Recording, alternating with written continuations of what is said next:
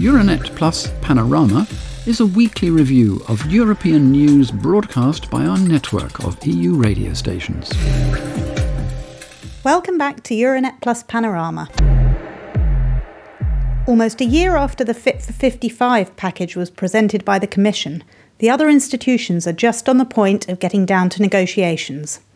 Identifying a common position among member states proved painful in places. Let's take a look at what was agreed. In the early hours of Wednesday the 29th of June, and in the final hours of the French presidency, Member States' environment ministers succeeded in reaching a common position on the Emissions Trading Scheme, or ETS, the Social Climate Fund, a deforestation regulation, and the CO2 emission standards for new cars and vans. All the texts passed by qualified majority. One of the most delicate issues was the detail surrounding the Social Climate Fund, aimed at supporting those households most affected by the revised ETS.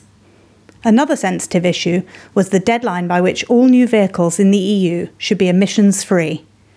Ultimately, Member States backed the Commission's proposal to ban CO2-emitting cars from 2035 onwards, although some governments had hoped to push this back to 2040.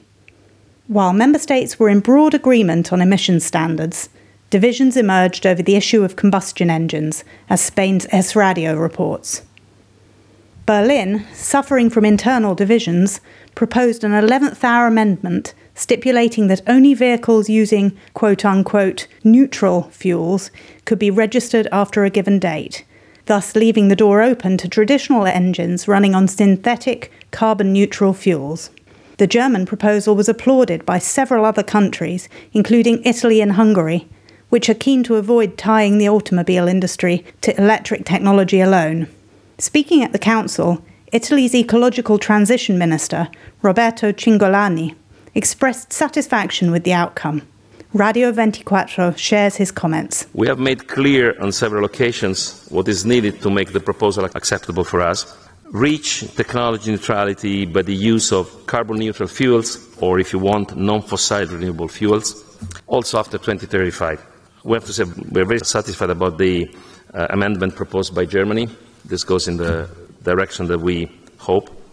Deploy a progressive phase-out of internal combustion engine for vans with a proper technology slope for heavy-duty vehicles. Third, considering specific derogation for small builders. Luxembourg's Environment Minister, Joëlle Velfring, told 100.7 that she would have preferred to set an earlier date, 2030, to end the use of combustion engines, as this would have helped Luxembourg to meet its ambitious national emissions reduction targets. For us, it would have been good to set an earlier date than 2035. The stakes are high for us, and 2040 would have been much too late. You have to be aware that cars put on the market up until this date will stay on the road for several more years. They will generate extra emissions that will strain our national balance. On the other hand, Poland has officially voiced its opposition to preventing the sale of new combustion cars after 2035.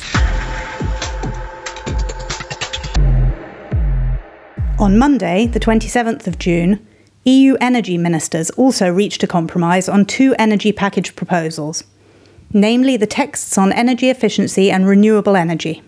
This means that negotiations can now begin with the Parliament.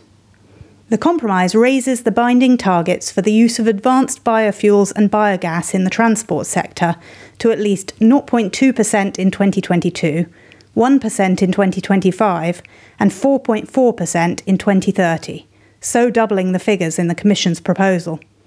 In an interview with Polski Radio, Polish People's Party MP Marek Sawicki said that it was also time for the Polish state to invest in modern energy sources, especially biogas and wind farms, as, he says, energy obtained in this way is cheaper than that produced from coal. The Christian Democrat noted that 1/3 of Poland's recovery fund money is earmarked for environmental protection and will go towards the country's energy transformation. He also explained that although it will cost some 120 billion Polish zloty to build 6,000 biogas plants. This investment will soon pay for itself. In just the first year after constructing these biogas plants, there will be savings of at least 45 billion Polish zlotys on emissions trading scheme fees. In terms of prices and costs, when it comes to renewable energy from biogas, we could have about 60 billion in the course of the next year. So an investment of 120 billion actually pays for itself in 1 year instead of over 3 to 5 years, and it can be built in the next 5 years because the funds are there for that. In the current context of spiralling inflation, energy ministers also considered possible ways of mitigating sky-high energy prices. Our radio stations have also been looking at the various options. Vytautas Sniečka, an economist at Lithuania's Vytautas Magnus University, told Žinių Radijas that a temporary cut in energy taxes of the type recently proposed by President Biden in the US would prove to be such a drop in the ocean that it would be pointless.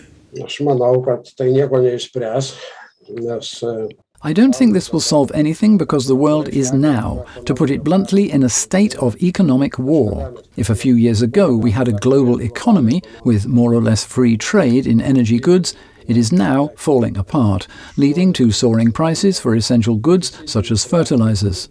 And this is not going to change anytime soon. It still takes time for buyers to switch to new supply sources. This topic was also discussed during a Bulgarian national radio interview with Nicholas Schmidt, the commissioner responsible for jobs and social rights, on Saturday the 25th of June.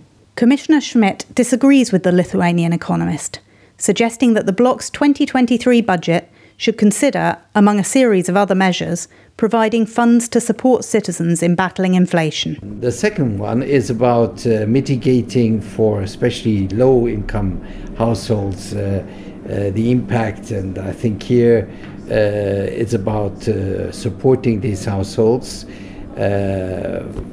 either by acting on the price of energy, capping energy prices. Some member states try to do that. Anyway, I think we have to accelerate our energy mix in the direction of less fossil fuels, especially coming from Russia, but in general terms, and investing a lot and massively and rapidly into renewables. So I think that you have to have a whole bunch of measures, some very short time and some which will have an impact more in the medium. In a week of successful negotiations at the EU level, RTBF talks to Willem van der Voorde, the Belgian ambassador to the EU, about the challenges of finding compromise between multiple delegations, albeit in a slightly different context. Van der Voorde notes that the greater the crisis, the more the various delegations agree that the European Union offers significant added value. Entre 27 États membres, il y a toutes sortes de stakeholders avec des opinions différentes. Donc, c'est en se parlant, en s'échangeant. Between 27 member states, there are all sorts of visions from stakeholders with different opinions. So we get there by talking to one another, by exchanging information, by asking for informed opinion from the Commission, and through our shared will to reach an agreement. Because we all share a strong conviction that we will always go much further together than alone. We need to have this political will to forge compromises, and the greater the challenge, the stronger the conviction that cooperation within the EU offers best added value in the defence of our interests, and our interests are in fact the interests of our citizens and our companies. And above all, in times of crisis, whether in the face of the Russian threat or, for example, a pandemic or competitive pressures from third countries, from the East, there is a realization that it is together that we can make our interests prevail and protect our people. Ou à des pressions compétitives venant des pays tiers, de l'Orient, c'est ensemble qu'on peut, disons, faire prévaloir nos intérêts et protéger nos gens.